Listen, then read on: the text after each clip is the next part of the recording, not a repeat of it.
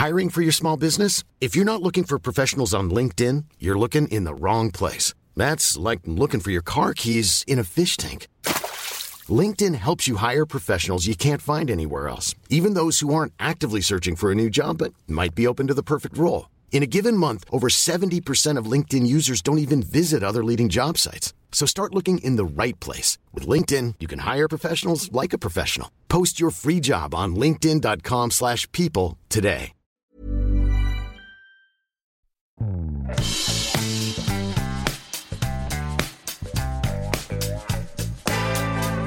Hello, my beautiful babes. Welcome to the Gorgeous Chatting with Chorley podcast. I'm your host, Miss Diane Chorley. In the background, tinkering away, you can hear the beautiful Milky. He's doing all the bits and bobs, and we'll be doing a little gorgeous song together later, based on the beautiful little chat I'm about to have with my very special guest. Now, we've had a bit of a tricky past couple of days because my agent Hazel, well, she was feeling a bit insecure, and then she went down to the fella what stands behind the Quick Fit and does his bleeding plastic surgery, what they call it, bleeding Botox. She came knocking at the door last night, 7:10. Oh my goodness me, she looked like a paddling pool. I don't know what they put in her face, but there was steam coming off it. I thought she'd learnt a lesson when she went down to Slovakia to have that dental care done to her teeth. They put bits of bleeding tile in there. Oh my God, when she opened her mouth, she looked like a wishing well. No, she just goes for the cheap deal all the time, and that's the problem. But I tell you what, Hazel, don't worry, you'll look back to normal in no time. I know at the minute you look a bit like an empty bag, but soon you're going to be beautiful. All right then, let's carry on with the show. My guest today is truly one of the most creative, prolific and unique recording artists we have in the UK today. She's been sharing her music with the world since she was 16 years old, and her most recent album, Song for Our Daughter, established her as one of our most cherished songwriters and artists, and to be honest, a bloody musical icon. She lives in a beautiful little tree house in Epping Forest, and if you leave a little sauce from Horlicks outside her trunk, she'll come down and she'll give you a little serenade. I know Milky went down there and she did him Deeply Dippy, and he said it was bleeding beautiful.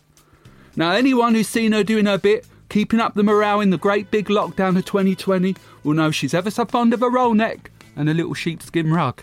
Ladies and gentlemen, I'm absolutely bleeding over the moon to welcome to the podcast the wonderful Miss Laura Marling.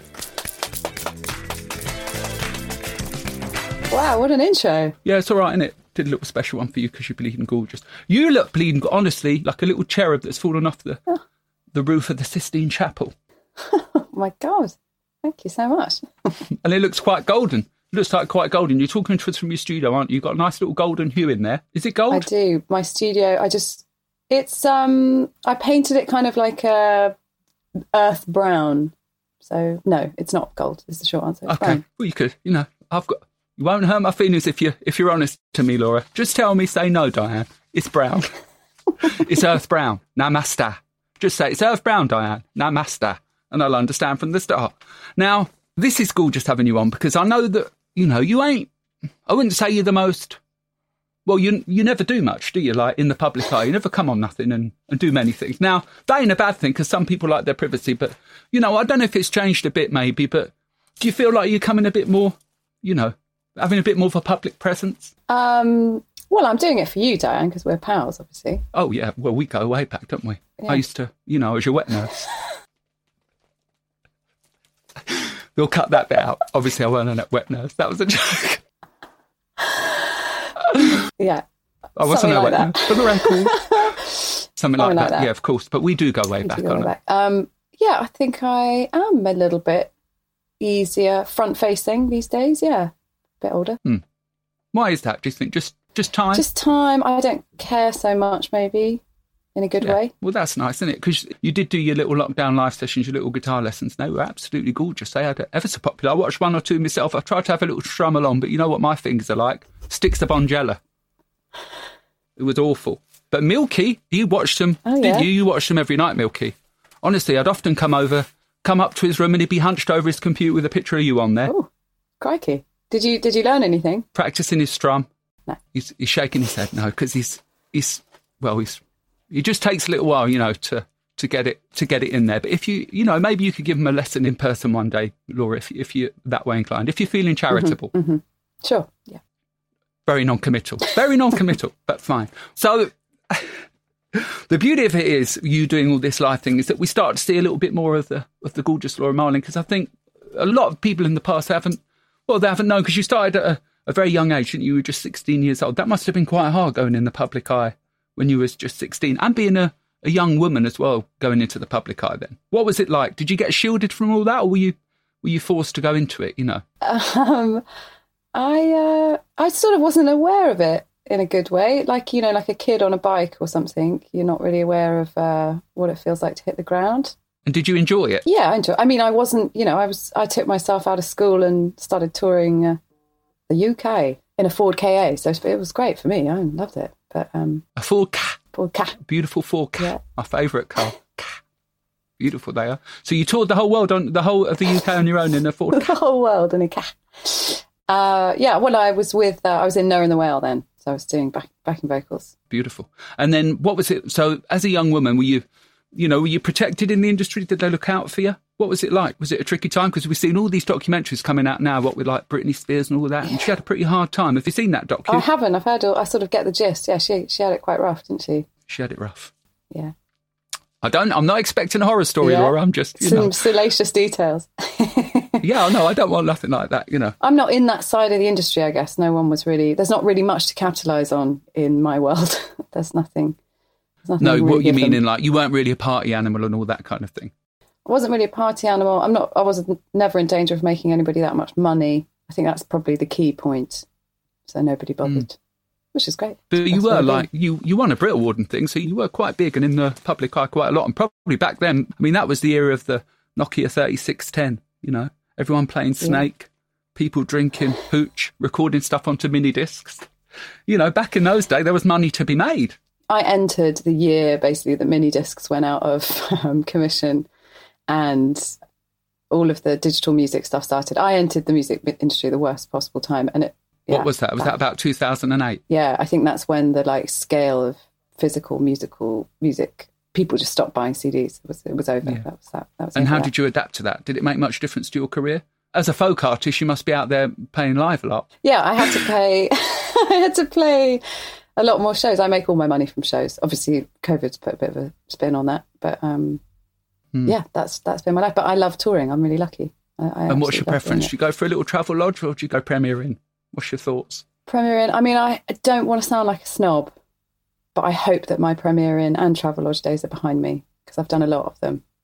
Stayed in them all. All right, lady. What are you? Hilton? You down the Hilton these days with the all-you-can-eat buffet? I'll happily take a Hilton. Yeah, I'm not above a Hilton by any means. What would be your preference in terms of genre of an all-you-can-eat buffet? What are we looking at here? Are we looking at Chinese food, Indian food? What would you go for an all-you-can-eat buffet? Because these are the questions people want to know, Laura. Do you know what I mean? This is why they tune into the podcast. They want the deep dive. They want the deep and gritty. And that's what I'm pulling out of my guests. Salacious details. Salacious details. Exactly what they could have done with knowing back in the day. And then you'd have been all over the front of the Daily Mirror. God, Laura Marling eats a chicken nugget in the Happy Sun in Soho. Oh, rib sauce all over her face. Oh my God, she was the right old state. Can of Two Dogs 2020 in her pocket. Oh my God, she was the nightmare. See, you let all this out too late, girl. You should have had me as your bleed management. My manager Hazel, oh my God, she'd have been winding me up like a monkey. She'd have been saying, oh, Diane, get out there, drink it, eat it. She'd have had me all over the screen. I'd have been in every wimpy going, honestly, having a Bender burger till my eyes went out. That's what happens back in the day. But that doesn't matter. And it's too late now. Those days are behind you, Laura. Just let them go. Okay, Laura, let them go. But you didn't answer. So let's have an answer, please, about the buffet. About buffet. Milky actually once took a picture of me eating chicken nuggets at, like a motorway service station sitting on a pavement. Did he? One of my finest moments. Well, I won't even ask what he was doing with you. He must have been moonlighting.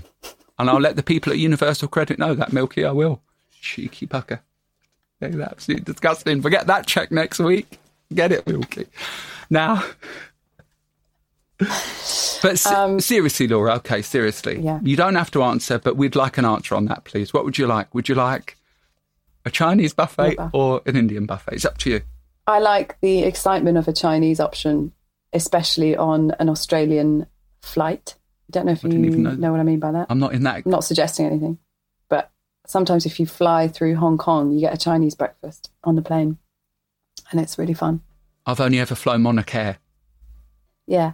To be honest, I'd be lucky if I got, as I said on probably a previous podcast, a panini. I'd be lucky if I got a panini on there, a boiling hot panini that you take a little bite out of, and a big old blister comes on the top of your mouth. Do you know what I mean? And then you're talking like that for a week. You've got a big old blister on your mouth, and that's ever so difficult.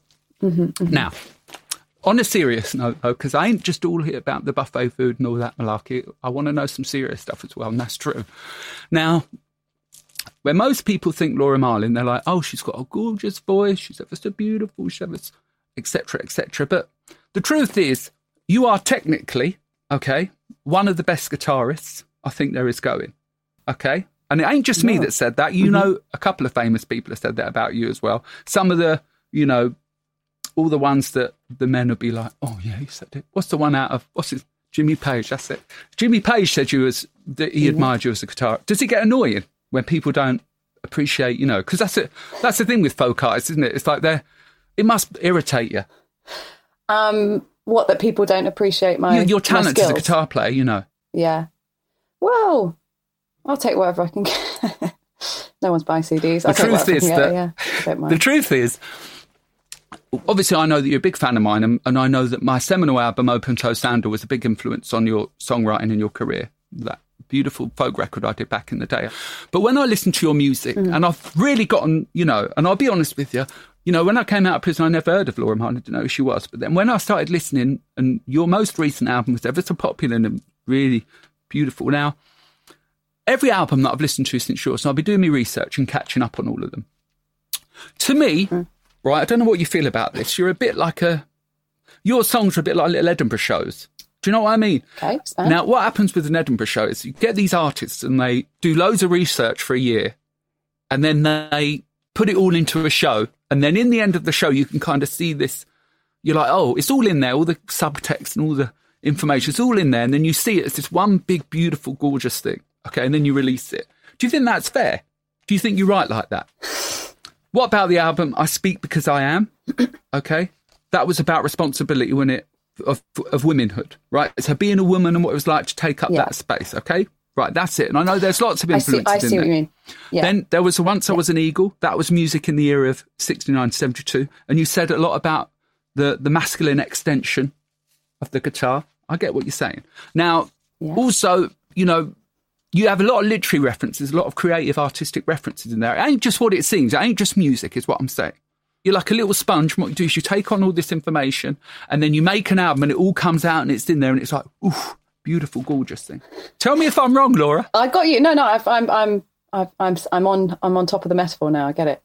Okay. I'm exactly like that. I have a subcategory in my emails called Magpie, and I email myself stuff from books or newspaper articles, and it is exactly that. It's my sort of sponge of lots of things I want to remember. That's so gorgeous. That's called journalism. I'm sorry, but that there's called journalism. Do you hear that? Whoever's listening out there, that's called journalism. Beautiful. So let's take, for example, your most recent album, Song for Our Daughter, which, oh my God, is bleeding beautiful. I mean, everyone probably tells you that because it's just one of the most gorgeous things I've ever heard. I listen to it all the bleeding time. I'm sick of it. That's how much I've listened to it. Beautiful. Now, tell us a bit about the influences behind that and what was in the little Magpie folder when you were writing that. For a long time, I've been thinking about this relationship between this poet and this psychoanalyst, and she had a very maternal influence on him, but also quite a sexual influence on him. So it's very psychoanalysis-y in that it crosses lots of incestuous boundaries. How tight. And then it was also influenced by this Maya Angelou book called Letters to My Daughter. And then also kind of just watching the culture that, you know, there's such a shift in the way we understand what femininity is and things like that. And I think we've been in a very interesting shift, and I was trying to get my head around it a little bit. So it was all sorts of bits and pieces, yeah. Because that comes out, doesn't it? And I know that all your references musically, they're quite masculine, aren't they? You're quite open about that. You speak about that a lot. And I think with you, I think gender is an important part of your work. I don't want to sound like Melvin Bragg there, but as a guitar player and someone who's influenced as a guitar player, but all the people you look up to as a guitar player are often men, aren't they? Yeah, yeah. And especially in the industry, in your world, the music world. And I think it's curious that you live alongside that, and your career is burgeoning, and it's become this wonderful thing. And as of recently, I really feel like you're getting the credit and the adulation you deserve, so to speak. But then always there's this subtext in there about womanhood and a competitiveness to manliness, or what manliness represents and how it exists within that particular world of folk, which is part of the world that you're in. Do you think that's true? I think it's true. And I've done a little exploring of that on my own. I did my own podcast a couple of years ago called Reversal of the Muse, which was all about trying to understand the hypothesis, or the thesis was, would the music industry be influenced differently if it had more women behind the scenes? And I think the reason why I didn't follow that up, it was an interesting experiment. I spoke to lots of people in lots of women in various facets of the music industry. The reason I didn't follow it up is because, one, it's an unanswerable question, and two, I sort of gave up on that as a utopian ideal because I just don't think it is possible. You just can't have... What, because the patriarchy is too strong, or...? No, I think it's almost the opposite of that. The inevitable endpoint of that sort of thesis is, okay, let's have female-only studios, or, that's what it was becoming, or that's where the conversations tended to lead towards. And I can't think of anything worse than a female-only studio, not because I don't love women, obviously, but because I rely heavily on the influence of male figures, and there is just an unknowable alchemy to men and women working together that can't really be fucked with, I don't think. Like I made an album with Blake Mills a couple of years ago, who's an astonishingly good guitarist, probably one of the best living guitarists. And he said to me that the reason why he dedicated so much time to learning the guitar really well was to impress women, to impress girls, when he was a teenager. And my inverse, and again, this is very psychoanalysis-y and sort of weirdly incestuous, but my reason to learn the guitar was to impress my dad. That was my relationship to the guitar, was intrinsically linked with a sort of paternal thing. And I think there's a reason, in my experience, that it does have a masculine quality to it. And the guitar is my sort of protection in a sort of masculine way, but it doesn't mean that I'm not inhabiting that masculine protection. That is part of my persona. And then I have one might call it a feminine vulnerability as well. And I think that's a very convoluted answer to your question. No, that's a bleeding beautiful answer, and I adored it. I enjoyed it a lot. Now, the thing is as well, but what about the non-binary? What exists between that? Because the world that you've just existed is pretty much influenced by either one of those binaries. But now we're actually going into a world where there's a lot of talk and discussion about a non-binary. So I guess the answer to that question about the world that you were exploring is, well, what does the area between that look like? The influence of the non-binary on music and culture and all of those things, because you're right, all the big creative decisions or all the big creative movements are often inspired by the idea of the masculine and the feminine. It's an extraordinary idea, isn't it? Something to consider in the future. The non-binary, what does that mean? Because we live in a culture that's created by the binary. Yeah, totally. But I think what's rising up now is the fundamental non-binary nature that underlies everything. The idea of these extremes is sort of being collapsed into this thing that's always existed underneath it, which is this sort of fundamentally a non-binary existence.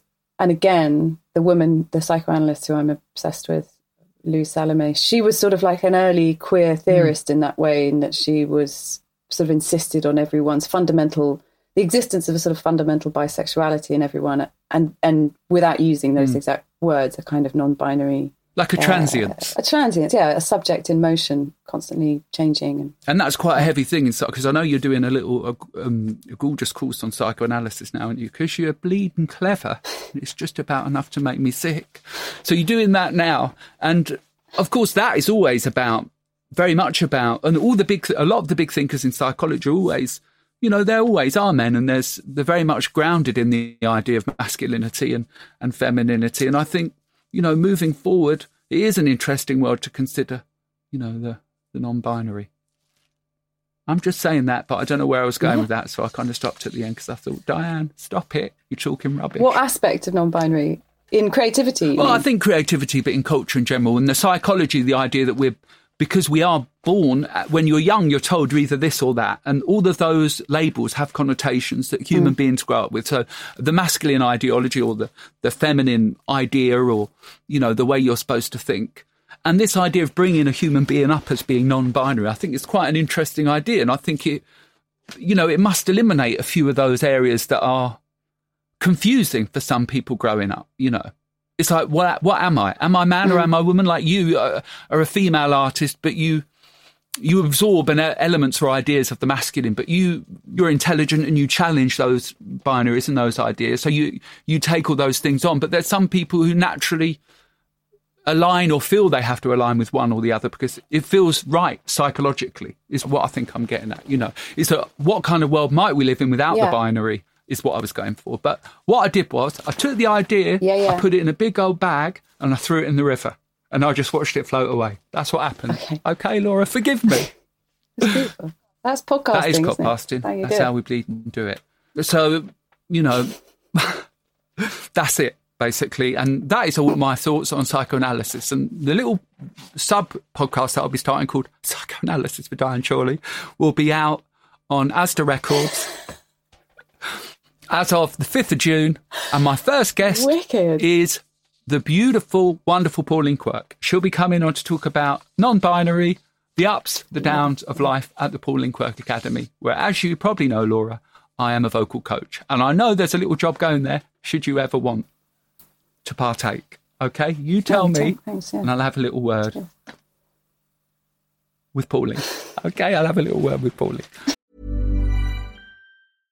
How would you like to look 5 years younger? In a clinical study, people that had volume added with Juvederm Voluma XC in the cheeks perceived themselves as looking 5 years younger at 6 months after treatment. Look younger, feel like you. Add volume for lift and contour in the cheeks with Juvederm Voluma XC. Reverse signs of aging by adding volume to smooth laugh lines with Juvederm Volure XC. For important safety information and to find a licensed specialist, visit Juvederm.com. That's JUVEDERM.com. Not for people with severe allergic reactions, allergies to lidocaine, or the proteins used in Juvederm. Common side effects include injection site redness, swelling, pain, tenderness, firmness, lumps, bumps, bruising, discoloration, or itching. There's a risk of unintentional injection into a blood vessel, which can cause vision abnormalities, blindness, stroke, temporary scabs, or scarring. Talk to a licensed specialist to find out if it's right for you. Hiring for your small business? If you're not looking for professionals on LinkedIn, you're looking in the wrong place. That's like looking for your car keys in a fish tank. LinkedIn helps you hire professionals you can't find anywhere else, even those who aren't actively searching for a new job but might be open to the perfect role. In a given month, over 70% of LinkedIn users don't even visit other leading job sites. So start looking in the right place. With LinkedIn, you can hire professionals like a professional. Post your free job on linkedin.com/people today.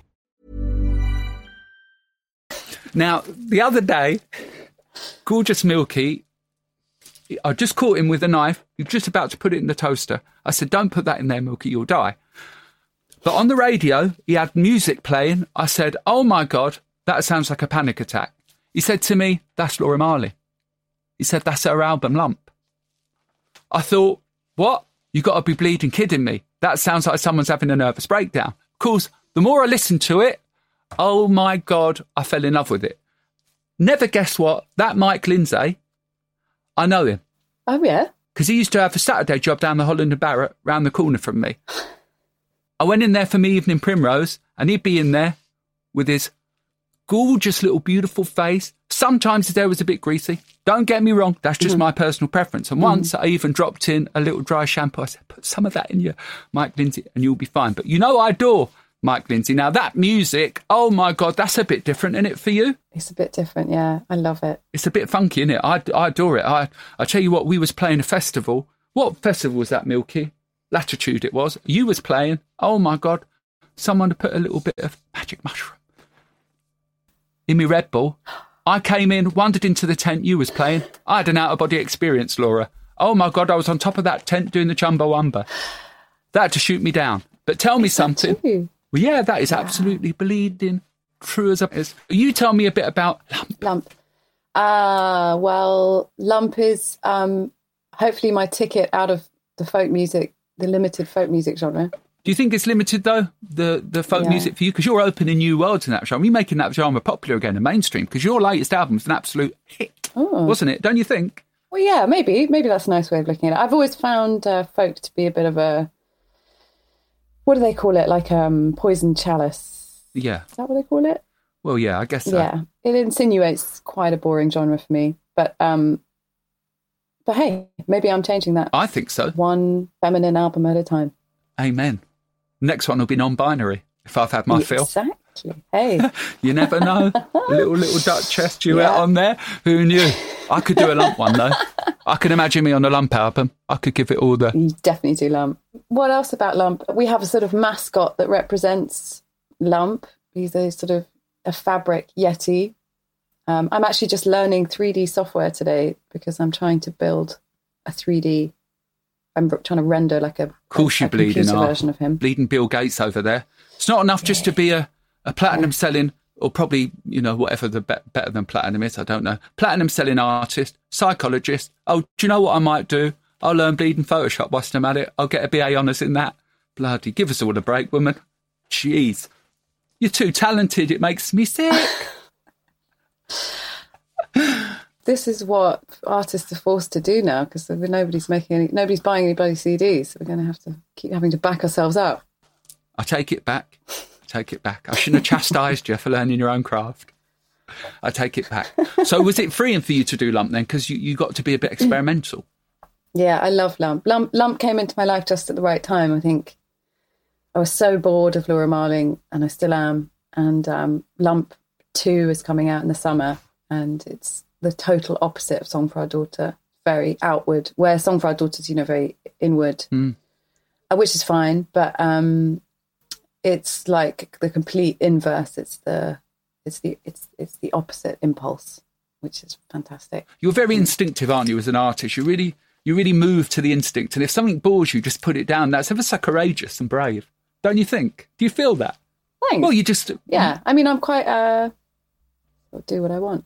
Yeah, selfish. I think selfish is the word. Yeah. It has been called that, yeah. Well, no, because you do exactly what you want, but every time it's a roaring success. I mean, I have to say, when I hear you say, oh, well, you don't like Laura Marling. Well, that would be a horrible shame, because the music you make, and definitely that last album, the songwriting it harked back to a time. I mean, people don't write songs as beautifully structured as that and as affecting and genuine. And, when I say everything you do it from the heart, and you really put everything into it, and you can feel it. Like that album just oozed.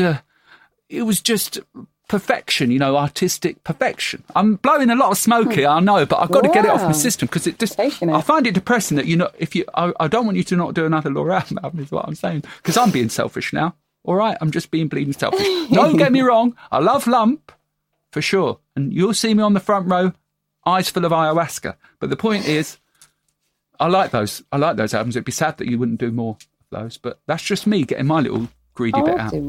I'll do more just for you. But no, I do. I don't hate Laura Marling. I just, it's like being bored of yourself. And it's, you're not challenged. People have another persona that they enjoy that gives them a kind of freedom. Do you know what I mean? Oh, imagine that. Imagine that. Beautiful. Yeah. That'd be gorgeous. But you're just not challenged by it, are you? And that's the thing with you. You're hunting to be challenged, and you're hunting to be fought with. And I feel like, well, that's gorgeous. That's what I think. Yeah, I like that. Hunting to be fought with. Yes, very true. Yeah, you're hunting to be fought with. You want a challenge, you want a little confrontation, and that's where the magic bleeding happens. That's true. In my experience, that's true. I like to seek it out. Well, there's evidence there. Have you ever thought about writing a novel? A novel? Yeah, seriously. Not seriously. I'd like to. I get that. That's on my list of things I'd like to do. But then it's always crap, isn't it? Artists writing novels, songwriters writing novels. Not really. Apart from Bill Callahan, who wrote a fantastic novel. Patti Smith? That's not a novel. That's a bio. Nick Cave? Yeah, I haven't read any Nick Cave ones. It's autobiography, but it's still beautifully written. He did that good film. He did. And to be fair, it's sure they're autobiographical, but that's still writing a novel, isn't it? It's still writing. Yeah, I would like to write something at some point. I mean, I'm writing a lot for my studies at the moment, so that's put me off writing, obviously. Yeah, well, that's different though, isn't it? Because that's where you have to stop and do all the references, all those. I mean, I remember when Milky was doing his GCSE not too long ago. Oh, my God. I tell you what, I'm like, yeah, I get it. Mice and Men. Lenny, it was Lenny what did it, or whatever it was. I can't remember what it was, but oh, my God, the amount of bleeding. Lenny, yeah. Back in and forth in. We know it was Lenny. We get it. The little puppy's going to die. Okay. Foreshadow much. Do you know what I mean? Oh, my God, it's all over that book. But we were sitting there reading it, me and Milky doing the bleeding, Mice and Men. And I tell you something, I had a migraine most nights. But so it's very different is what I'm saying, with all that psychological stuff. Yeah. So do you have to have therapy whilst you're doing it? No, because it's not a clinical. You're not actually doing it. It's a theoretical thing. Yeah. No, I have been in psychoanalysis, but not for this. And do you think when people say that, so a lot of people say that psychoanalysis is a bit, they say it's pointless, don't they? Not that I think that, because I disagree. But a lot of people say, well, what's the point in just sitting there and talking all the time? They think, oh, you've got to go down the cognitive behavioural therapy route, where they teach you a little something every day. Do you know what I mean? I think that's absolutely fair enough. You haven't got an argument against that? I could argue both sides, maybe. You just can't be bothered. Yeah, just can't be bothered. I mean, I see both sides. Okay, yeah, not right now. Not right now, Diane. Do you mind? It's bleeding. Do you mind, Diane? It's Wednesday afternoon. Give me a break. Oh, what was that little noise? You having a little can of pop? What's that? I was trying to do it quietly. It's Le Croix. Le Croix? I ain't never heard of it. I have. Water. That's sparkling water. La Croix much? Beautiful, tasty. What flavour you gone for? Oh, she's ever so elegant when she sips. Berry. Berry. Berry flavour. Berry, gorgeous. Berry, yeah. La Croix. Gorgeous. Do you have I was going to say, what's your favourite soft drink? And then I had a call back to that, me asking you about 15 times what your favourite all-you-can-eat buffet was. And could I get something out of her? No, nothing. Not a bean. We didn't even get it in the end. We just found out that she'd been with Milky and she'd had chicken nuggets without me. I'm absolutely disgusted. Now, you said earlier about your dad and that you played the guitar to impress your father. I did. Go on. What are you going to say? I did, yeah. That was it. Okay, quote unquote. Now, he owned a studio, didn't he? He owned a studio, yeah. It shut down when I was quite young, but yeah. Oh, did it? Oh, okay. But didn't the Lars recorded that, didn't they? There she go. That's exactly right. Mm-hmm. Good research. They recorded that, yeah. Oh, yeah, I've got me. Yeah. I've been on Ask Jeeves. I know what I'm doing. Have you got a musical family? My dad was a songwriter. And well, he ran the studio and then he was a songwriter. So he's very musical. And then my sisters were both quite musical. You never thought about doing a little Jackson 5, the Marlin 3? I think he would have loved that, but I think I was the only one who would have committed for the long haul. Yeah. And then I found out that you bought a little camper van recently, didn't you? I did. You did, didn't you? Yes. Are you going to come and visit us in Canvey? I'd love to. You're going to come down and visit us in Canvey in your little camper van? I bet you get nice evening sunsets there, don't you, on the Kent coast? Yeah. Sometimes you can't see the sun through the steam coming from the petrochemical factory, but if you squint, then you can kind of make it out. But I'll tell you something, I've got a lovely little patch of crazy paving out the front of the bungalow. You come down there, you can park up there, okay? Yeah. I'm sure you'll probably come with a little stove or something, but you don't need to worry because me and Milky and Ron will make you some nice dinner and stuff, and you could just have a little stay over, go down the little arcades. We've got a gorgeous little cinema there. If you ever want it, the offer's open, Laura. Lovely. Honestly. Thanks, Diane. Definitely take you up on that. You can write your little non-binary folk album down there. Wicked, all right, wicked. Little non-binary folk album. Yeah. Have you got another album in the plan? I do. Yeah. Started work on it actually. You haven't. Oh my God, you make me sick to the core. Sick to the bleeding core with your productivity. How do you manage it? I don't feel Quaaludes. Are you on the Quaaludes? That can only be the bleeding answer. She's got listeners. She's got a big old box of Quaaludes behind her. Yeah. That's bleeding why. Surely that's the only way you can do it. What's your working method? I don't feel very productive at all, but I guess I get up every day and put clothes on and sit in here until... Well, that's a start. What time? What time do you get up, though? Give me inside the office, inside the mind of the artist. I get up at 7 and take the dog out for walkies. And then gorgeous. I'm in here by 9ish. That's a work ethic, Milky. Do you hear that? Something he needs to bleed and learn. Well, that's gorgeous. So what's in your scrapbook for that one? What's in the Magpie for that? Give us a little taster, little exclusive. Yeah. What's in the Let Magpie? me think. Give us a little exclusive. I'm using some riffs. I mean, they're not like thought magpies, they're more musical magpies, but I'm using some riffs from a guy called Larry Carlton. I think Milky might be aware of Larry Carlton. He's nodding. He was sort of cringe, but Ry Cooder-y. He was like a cringe version of Ry Cooder. Instrumental. Oh, I know guitarist. Ry Cooder came down the flick a couple of times. Oh, he would have loved the flick. He did the music for a perfume advert, for one of my perfume adverts. Sticky Bud. Right. That was the perfume. Sticky Right. Bud. It's a gorgeous scent of raspberry, acai, berry and cherry. Wicked. It was gorgeous. But do you know what? There was too much alcohol in there and everyone got a rash. So we had to get them sent back. And it cost me a fortune, that music Ry Cooder did. Absolutely crazy. Would you know what? I'd love to hear a nice little... Have you ever thought about this? Because you've done the lump. What about Laura Marlin Speed Garage album? Sign me up. Yeah. Gabba? Little Laura Marlin Gabba album? Yes, please.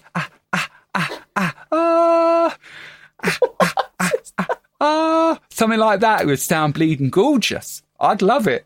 I'd buy it. I'd pre-order. Avicii, you could do a little sing. Oh, maybe not with him. He's dead. Not Avicii. Shanks and Bigfoot. Right. I know Shanks and Bigfoot because I know Vanessa Feltz. So I could get you a little in there. I reckon you two. Oh my God, I've just had an idea. Christmas single 2024, Laura Marlin featuring Shanks and Bigfoot. 2024. Yeah, because they take a long time to work, those two. Right. You should see their Magpie album. Oh my God, it's absolutely full to the brim. That's a terabyte. It's a terabyte in their Magpie album. Do you know what, Laura Marlin? I'm going to let you go now because I feel like I've taken up so much of your time, even though I've been absolutely gorgeous and I adore you. I'm going to have to let you go. That was so quick. It was quick, wasn't it? It weren't. But do you know what? I've got a little treat for you. Okay. Me and Milky are going to improvise a little song for you now. We're doing it for everyone on the Codcast. Wow. And it's a little song inspired. I feel nervous now. I don't know about you, Milky, because I've got such an alumni on the show. Someone of such high esteem that we're playing our musical song to. But this is a little song just completely written on the spot for you. Okay, we've done the same one for all the other guests we've had. I can't tell you who they are because that's a secret. And it's, I tell you what, it's bleeding good. Put it this way, you're the smallest guest. Wicked. Not really, you're the biggest. Oh my God, is that a beautiful sound coming from Milky's guitar? This sounds like a beautiful song that's going out to Laura Marlin. Written exclusively by me, Diane Chorley. And using his little crusty fingers over there, covered in ketchup, Milky. You had a coujon for dinner? I can still smell it in the air. Here we go. Who's that coming over the hill in a little van? She's got her radio on. She's playing Mark Morrison, Return of the Mac. She's opened up the little glove compartment and there's a little silver box full of little travel sweets that she puts in her mouth. She's eaten a lot. Laura, welcome to Canvey. Nice to meet ya. Welcome to Canvey. Laura, welcome to Canvey. It's lovely to meet ya. Welcome to Canvey. She's got a little freezer box. She takes the top off. It's got little vegan nuggets and a little piece of salami. She's got 16 cans of La Croix. She's got 16 cans of La Croix. She's got 16 cans of La Croix. Berry flavour. Oh, Laura, welcome to Canvey. It's lovely to meet ya. Welcome to Canvey. Laura, welcome home to Canvey. You're on the crazy paving. Welcome to Canvey. Beautiful. Ladies and gentlemen, I want to say a big thank you to my beautiful guest, Laura Marlin. Thank you for coming, my gorgeous babe. Oh, it was so nice. Thanks for having me, Diane and Milky. It's gone so quick. I don't even know where the time's gone. It's 5:05. Beautiful time. You're probably going to watch a little bit of Countdown. I don't know. You're probably going to have a nice little afternoon, I imagine. And so are we. And that leaves me the beautiful opportunity to say a very big thank you to my gorgeous guest, Laura Marling, who's been absolutely beautiful and wonderful. And I'll say a big thank you to our gorgeous producers of this show, the gorgeous Chris Jones, my little gorgeous Puffalump, who's in the other room with a gorgeous little T-shirt on with my name and face on it. I'd like to say that this podcast was written by me, Diane Chorley, and the music you can hear is written by that gorgeous little spicy tornado in his sweaty little shirt and his gorgeous little face. And I'd like to say thank you to Hat Trick Productions podcast. This is probably going to have to be recorded, but who cares? Bye, my beautiful babes at home. You have a gorgeous afternoon. We adore you. I'm saying goodbye. I'm signing off from Milky, from me, from Laura Marling. Goodbye, my beautiful babes.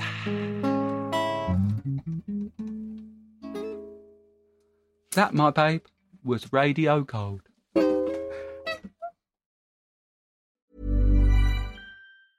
A lot can happen in 3 years, like a chatbot may be your new best friend. But what won't change? Needing health insurance. United Healthcare Tri-Term Medical Plans, underwritten by Golden Rule Insurance Company, offer flexible, budget-friendly coverage that lasts nearly 3 years in some states. Learn more at uh1.com.